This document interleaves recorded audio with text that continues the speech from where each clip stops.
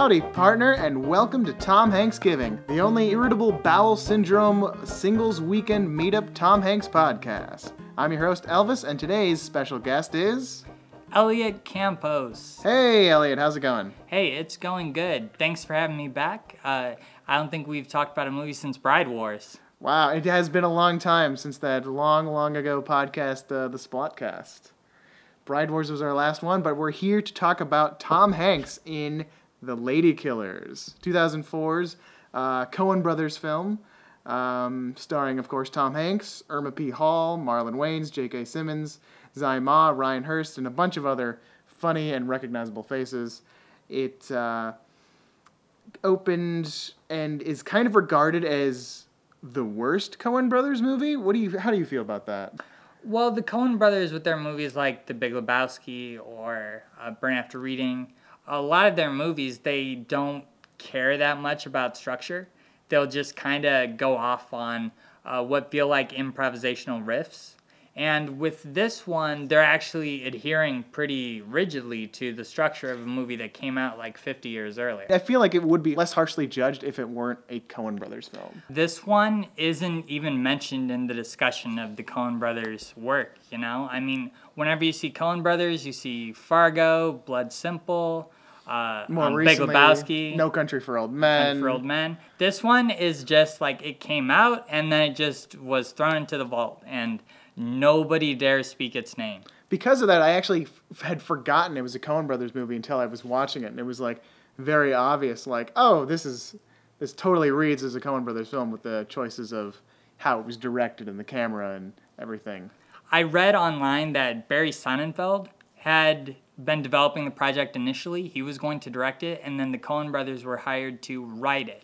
And then Sonnenfeld fell away, and the Coen Brothers kind of stepped up to be the director. So I think this is more of a film that the Coen Brothers kind of backed into, you know, where it's just, you know, once Guillermo del Toro leaves The Hobbit, Peter Jackson just, all right, I'll do it, fine. This is very much, Bill Murray thinking he was getting to work with the Coen Brothers on Garfield. He was a little too late in the process to pull out. Yeah, and I think that in terms of this movie, it definitely has a lot of their quirks. For example, repetition. You know, there are a lot of phrases that are used again, often to hilarious effect. Sometimes not.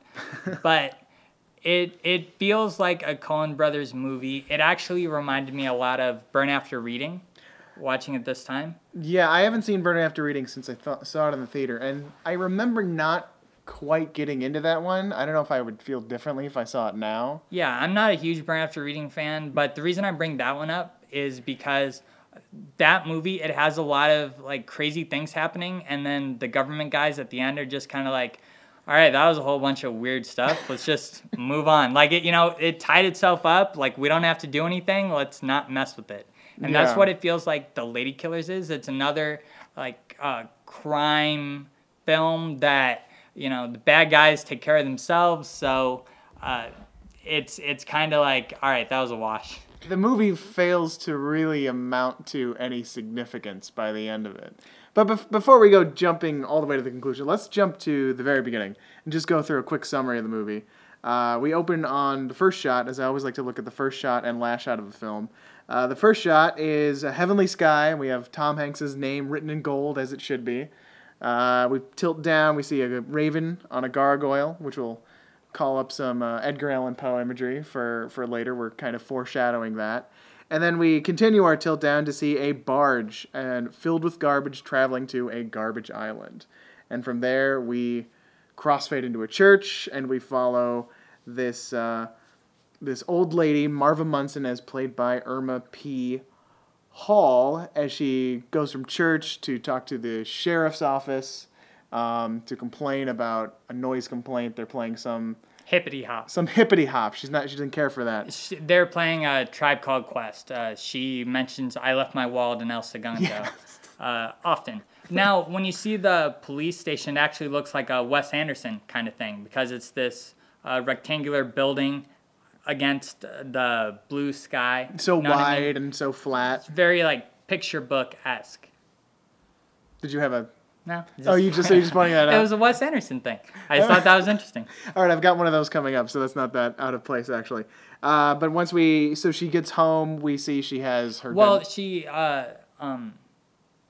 okay, well, this movie is actually a remake of a film. We didn't mention that up front. Yeah, it's a remake of a film in 1955. It was an Ealing Company British comedy starring Alec Guinness and Peter Sellers. And in that movie, the old lady is this very brittle, frail white woman.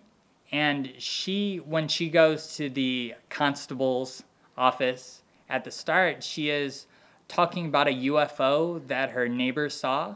So she seems very kooky, you know? She's like, oh, she doesn't know what she's talking about. It's obvious in the original that they're completely dismissive of her as a substantial witness of anything. Yeah, her opinion doesn't matter, just, okay, go home. Placate her, get her to go. When it comes to this new movie, she has a much stronger spine, you know? This movie is very doused in, like, Southern African-American gospel, like that kind That's of... the whole soundtrack. ...landscape. So the Irma P. Hall character in this new movie is very much like, she'll whoop your ass, you know? So it's... automatically with the first scene, it establishes a different dynamic than what the original set out to do. Although I feel like the movie still does the very similar thing where the sheriffs kind of dismiss her as like, all right, Marva, get that's fine, go on now. Mm-hmm. You talk about your Bob Jones University some more, because she's obsessed with sending $5 a month to donate to Bob Jones University, which is a Christian college, which I guess, I don't know if she knew, but didn't allow African-American students until like the 1970s. So I don't know if the movie's trying to say something about that, because she kind of also comes off as, though she's very stern and has a spine, she's a little naive for obvious reasons. Yeah, maybe it's a commentary on how Christianity doesn't, has all these things in the Bible that are, counterintuitive to some of its followers, be it women or... Yeah. Too deep? Perhaps. But let's dive a little deeper, at least into the story, just to get to this point here where she arrives home. We see she has a dead husband. She's a widow, and this husband is represented by this framed painting of him, which fantastically changes expressions depending on what's happening during the movie. A nice little goofy touch I really enjoyed.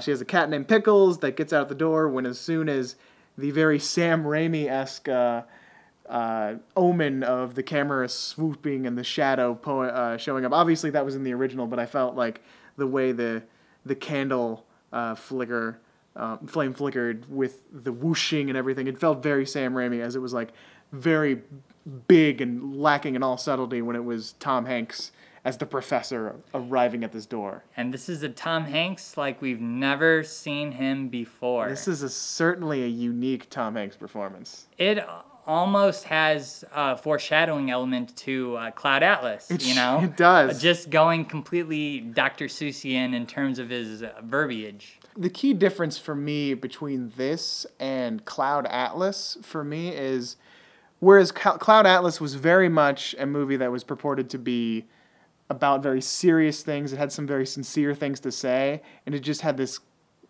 bizarrely wacky juxtaposition with the way he carried most of his characters.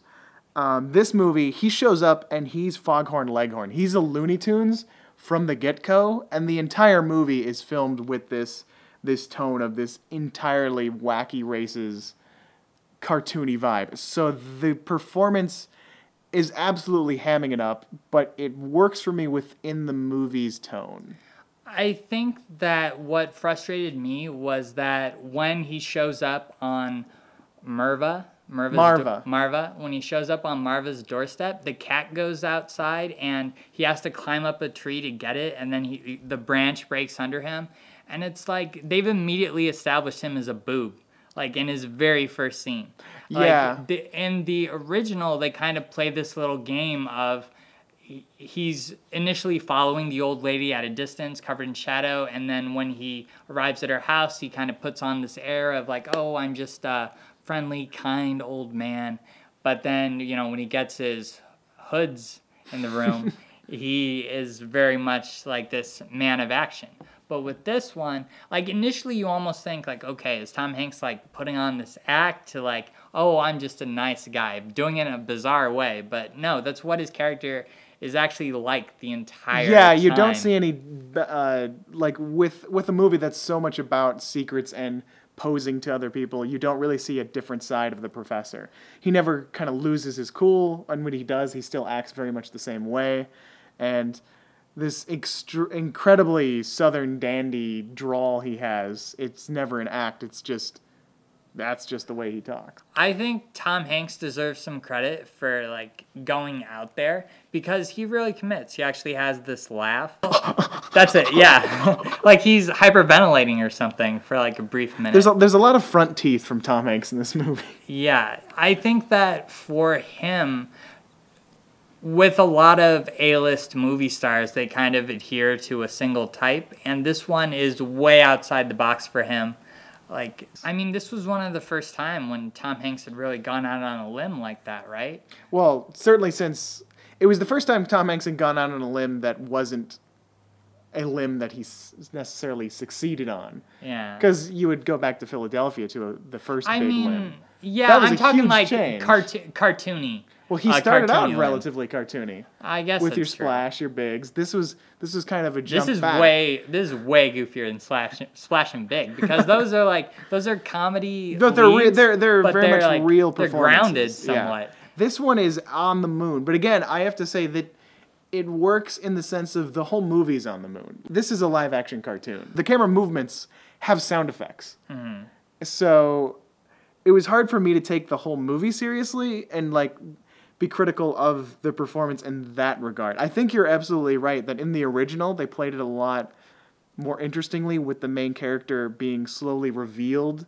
the different sides of him, and especially that first scene when they have the cat go out right away, they kind of just cut the tension almost immediately, and I don't think you get it for a laugh. I think you kind of I don't think Tom Hanks falling out of the tree was funny. No, and it's just dead. Well, it's certainly it's predictable at this point because the movie's, and it's just the beginning, but it's because it's such a cartoon. It's like, how else could this scene end? Well, the thing of it is when the way the movie's structured in the beginning, it's kind of setting up like, okay, this is going to be a story about this old lady and this man, and if you're looking at the first 10 minutes of the movie, you think, okay, this guy's a criminal. He's going to try and do this evil, bad, villainous stuff, and this old lady is going to get in his way.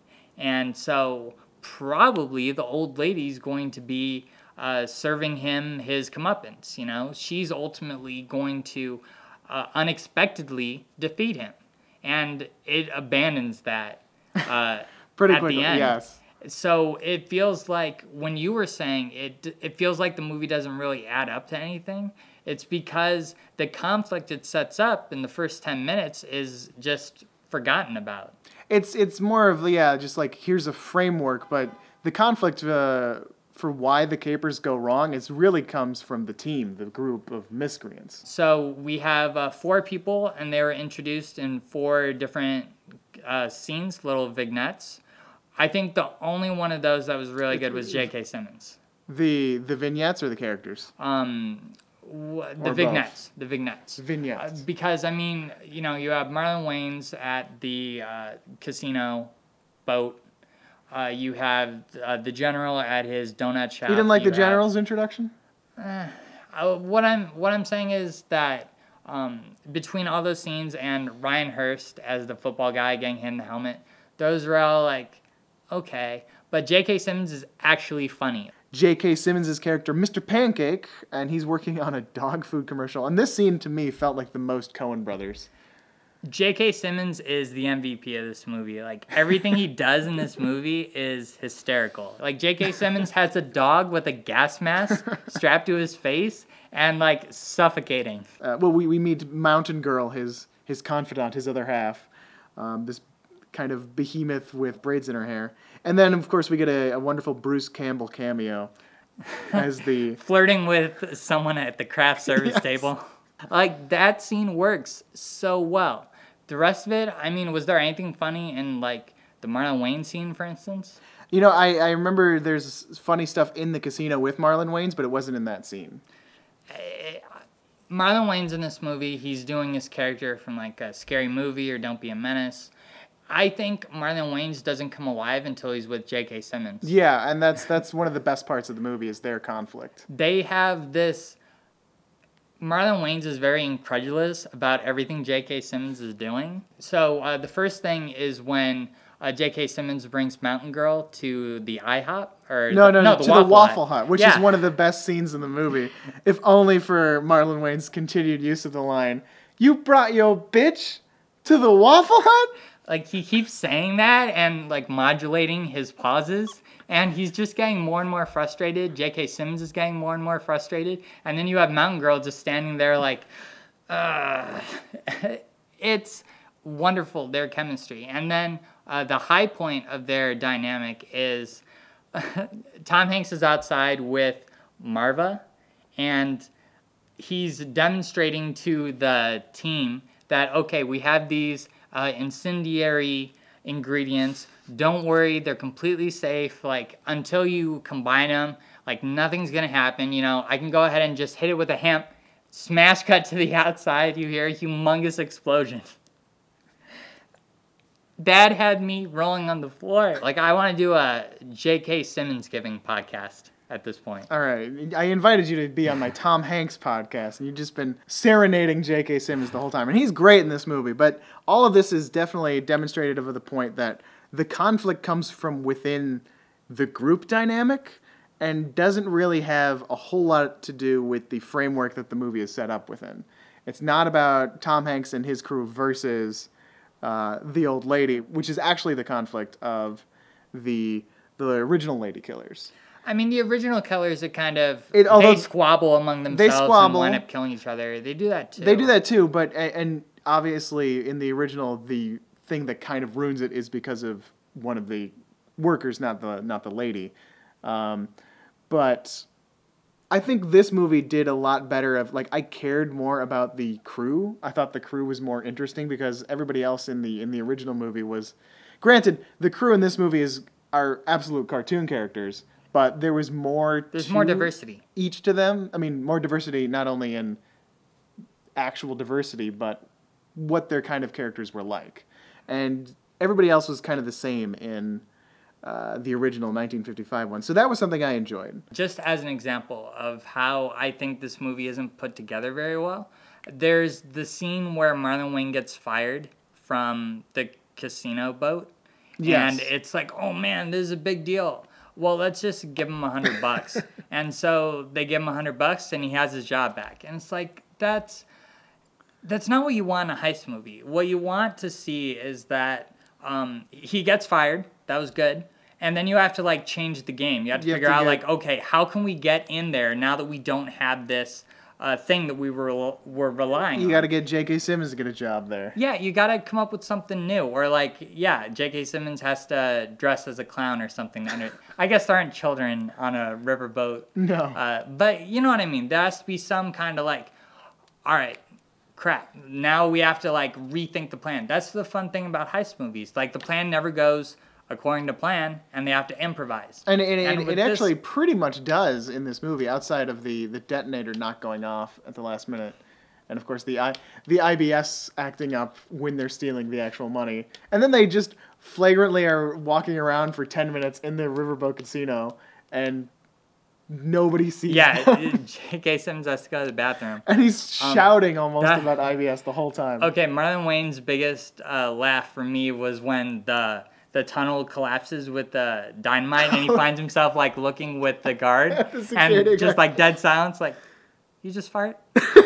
Like, that was funny. Like, he nailed it, that one. That is how you do a fart joke. Strangely enough, almost the exact same fart joke from Finding Nemo. With the birds? With the birds. Nice. That was a year before. There you go. They stole it from Pixar. As you would, because it is the best. So this movie came out in 2004. This is around the era of, I think, a different transition in Tom Hanks' career, because in the 90s, he was very much, Tom Hanks, Meg Ryan, or like Tom Hanks Oscar nominee, Mm-hmm. you know, kind of, or like Tom Hanks toy cowboy, you know, like he had kind of his zone that he was working in. And then once you get to the 2000s, I think it's probably because he was getting a little older that the main like roles that he was used to filling, he was kind of aging out of. He started being more experimental. This is 2 years after he did Road to Perdition, and he got a lot of acclaim for playing a bad guy, you know. Yes. This is a few years before, actually, this is the same year as Polar Express, where he actually played like 6 or 7 roles in that film. Something he must have enjoyed doing because he does it later again in 2012 with Cloud Atlas. Yeah, he keeps returning to that. But even Catch Me If You Can, he's not the main guy in that movie. He's like the pursuer. He's the chaser in This that. is true. This is kind of a signifier of the third tier of Tom Hanks, if you will. Like we got the early career, which is kind of like his more goofy of comedies. the slightly romantic comedies. But he's definitely a comedy actor, and then takes the big turn with the dramas, the Oscar-nominated Tom Hanks. That leads us through the '90s, and then yeah, you're right. This is sort of the older ensemble Tom Hanks. Yeah, He still leads movies. Well, this is where he can do like the Great Buck Howard and just pop in for a couple scenes. I've never seen that movie, but his son is the headliner in that one. Yeah. So to like characterize it, it would be like B-list in the 80s, A-list in the 90s, and then like once you get past Castaway, it's just kind of, I wouldn't say slumming it. He's not slumming it by any means. No, and he's giving it all. It's more like he can. He's more malleable. Like he's like, okay, I don't have to carry the movie in the same way that I used to. I can go out on a limb with this wild and wacky thing. Yeah, and it's almost like he can enjoy the movies a little bit more because he does either if he's an ensemble role, he has less to carry, or in this movie, for example, he can just go balls to the wall nuts. Yeah, now that I'm thinking about it, like the counterexample of this would probably be like the Da Vinci Code and Angels and Demons. I feel like those movies he's pretty much just like not really putting a lot of effort into it. Maybe I need to watch those movies again, but it seems more like, hey, this is a big like $100 million Hollywood blockbuster based on a bestseller. Like, let's just kind of hit my marks and get out of here. We'll judge the full performance of the Angels and Demons and Da Vinci Code when we get to that on the podcast, of course. But I think you're right in that it is more, he's trying to be the leading man, but maybe this is, it's similar to the kind of role he would have taken maybe in his earlier era, and it's not working as successfully for him anymore. Maybe he just doesn't have the same interest. Or the same material. That's true, too. But yeah, I mean, when you started doing this podcast, because Tom Hanks really means a lot to you. He means a lot to everyone, I think, if they think about it. He has a place in our hearts, for sure. For me, I was born in 1989, the very tail end of 89. So Tom Hanks is one of those guys who was always a movie star to me. You know, like he's just one of those dudes who's always been there. You know, like when Tom Hanks dies, not for a very long time. I can't believe you're even bringing this up on the Tom Hanks podcast. When he shuffles off this mortal coil, it'll feel like one of those pillars that I founded like cinema with is just that's why falling down. He's the patron saint of cinema. Yeah, and it's just interesting that for me, like I saw most of his big movies as they were coming out, you know. So whereas there are other stars like Bruce Campbell, for example, where I remember exactly like, oh yeah, I remember the night I saw The Evil Dead. You can recall discovering this star. Yeah, I can remember discovering Bruce Campbell. Or I can remember like, to use a more recent example, like getting to Joseph Gordon-Levitt and being like, oh man, look at this guy. Like there was a year where he just like took off. You exploded. It's like, I mean, I saw him when he was a little baby on Third Rock from the Sun, but like here, I was there when it happened. Yeah. And with Tom Hanks, as you're saying, like he's always been there. He is a rock. He's a foundation of what movies mean to you as a person. Yeah, and I mean the unfortunate thing about Hollywood nowadays is that it caters so much to the young. Like if Tom Hanks was operating in the like 1940s or 1950s, he would have like Oscar quality scripts every year, because cinema is still working in a manner that would adhere to a great actor such as himself. Well, don't write off our boy. He's got a Steven Spielberg movie coming out this year. He's not done by any means, but when you listen to Steven Spielberg and George Lucas talking about how, Steven Spielberg almost didn't get Lincoln to theaters. It almost went to like an HBO It's true. channel or something. Like Tom Hanks he probably has to fight to get movies like Bridge of Spies financed. You're really bringing down the fun I'm saying here that, like, on the Tom he's- Thanksgiving podcast, Elliot. No, I'm just saying that like Tom Hanks, like Is this what you do on your podcast? You're just kind of a bummer? Superhero movies are dying, and it's terrible. I think that, no, I'm saying what it is. Like Tom Hanks, now if you look at the highest grossing movies, they're superhero movies. They're Pixar cartoons, Tom Hanks is in Pixar cartoons. He is. I think that it's really cool that he'll take the time to make a movie like Larry Crown, I can't wait till we get to that movie. I can't wait to hear you talk about Larry Crown because Larry Crown, like regardless of his quality, Tom Hanks is someone who's like, you know what? I want to make a movie about, an ordinary person who's having these struggles in life, that the mainstream audience can relate to. Like I really like going to see Captain America in theaters every year, but I can't really relate to what Steve Rogers is going through. You can? He's just trying to get a date with the girl he likes. Yeah. That's why we relate to Steve Rogers. He's trying to be a good on a man. micro level. But, once I get like 30 years older, I'm going to be right aligned with what Tom Hanks is feeling. You're going to be Larry Crowning it with the best of them. Okay, we have gotten very, very off track. We haven't talked about the Lady Killers in quite a long time. That's okay. It's all been Tom Hanks talk.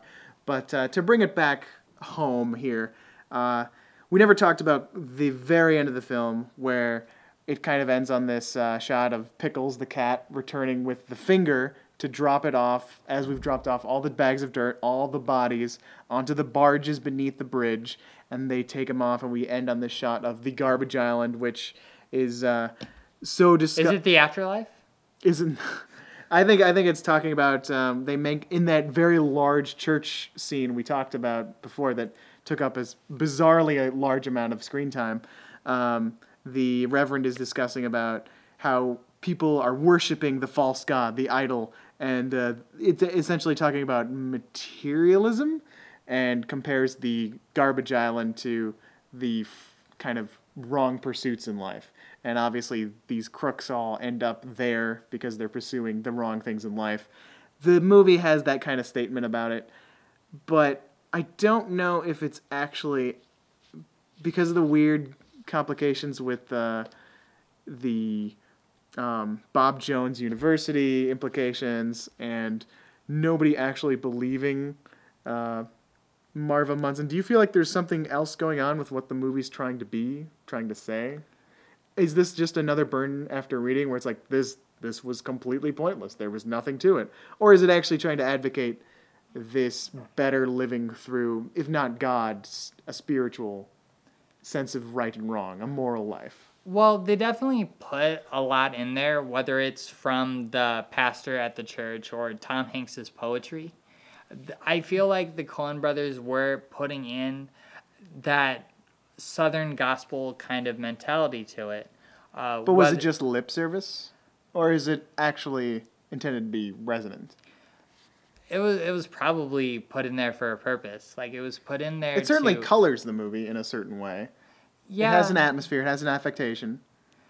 Yeah, I think that what we're supposed to see is Tom Hanks, for example. He presents himself as this very proper gentleman, like somebody who is distinguished, He talks with a very effete vocabulary, a lot of distinct words and terms. Like, he presents himself as a gentleman of the first rate.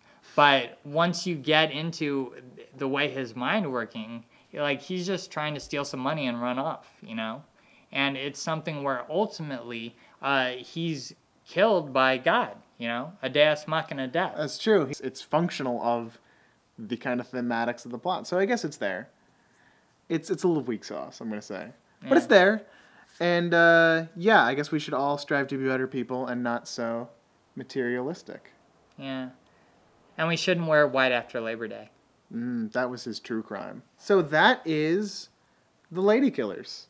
Yeah, I mean, J.K. Simmons is, like, man. J.K. Simmons definitely wins this movie. He's fantastic. Guy's hilarious. It's so strange because it's almost... Here's what I would say. Tom Hanks, when he goes off on his monologues, it would be very easy to get distracted. Every time J.K. Simmons talks, I was riveted. I'm not saying J.K. Simmons is a better actor than Tom Hanks. We're not even... I'm saying with the inviting material... that comparison. With the material that they were given with this particular script, J.K. Simmons hit a home run, and Tom Hanks got a base hit. Absolutely. I mean, I can attest to J.K. Simmons definitely is electric in this movie, and he's the reason you'd want to watch it. Tom Hanks' performance as the professor is nutty. It's cartoony, but in a way that matches the tone of the movie. And I think it's fascinating to see him go so bizarre.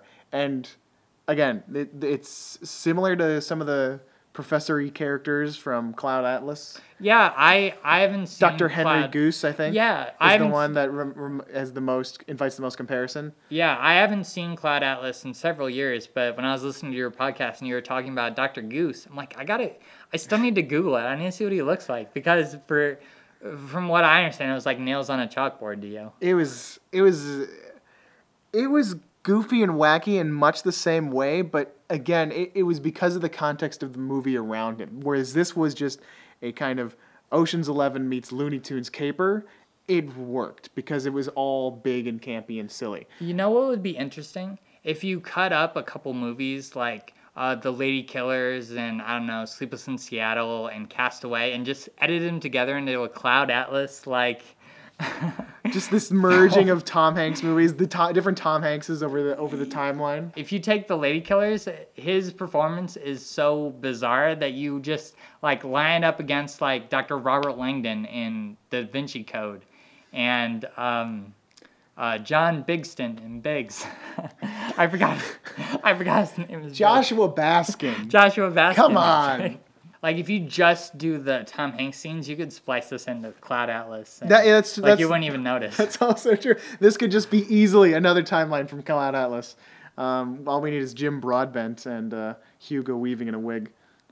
Doesn't every movie need that, though? No movie needs that, in fact. There's one too many movies with that. All right. So that was our discussion on 2004's The Lady Killers.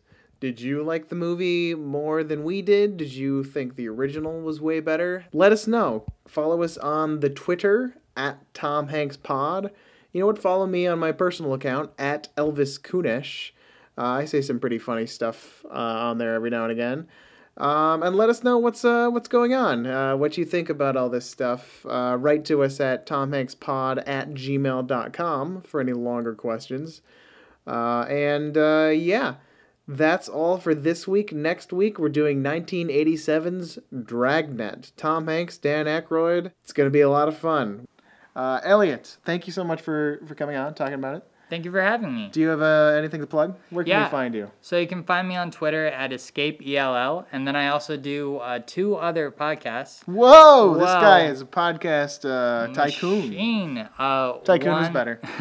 One is called Beyond School. It is an audio play about 2 teenage girls who investigate sci-fi mysteries at their high school. And awesome. It's sort of like Veronica Mars meets Doctor Who. And then the second one is called Superhero Sampler, which is me and John Brickley, who was on the Punchline previous podcast. Episode. We just drop into different superhero TV shows, and we just describe the scenes to each other. And I get down about the sorry state of superhero movies. So check it out. You should have fun. Elliot, if Tom Hanks was to be cast as a superhero, which superhero would he be? You know, I feel like in this era, he would be more like Robert Redford in The Winter Soldier. You can pick young era Tom Hanks. Okay. Young Tom Hanks. Oh, you know what he could do? Captain Marvel. Because Captain Marvel is about this boy, Billy Batson, who when he says Shazam, turns into a superhero, a grown-up superhero. It's big, but as a superhero. There you go. There you go. Tom Hanks. We fell in love with you, Tom Hanks. just like so many do deeply, because you made us smile, and your great on-screen style. So that's why we give thanks, 'cause you got a friend in Tom Hanks. Tom Hanks. Tom Hanks. Interesting how you find certain aspects of this movie funny, but you don't really care for the Burbs. Here's what it is. The Burbs has a character on the sidelines who is shouting constantly like, "The suburbs are great. It's better than going to the movies. Look how funny this stuff is." Which is the death of comedy, to have somebody pointing to stuff and saying like, "This is really, really funny." You don't like Corey Feldman. I get it. I get it. You have a personal vendetta against Corey Feldman. Donatello is my least favorite Ninja Turtle.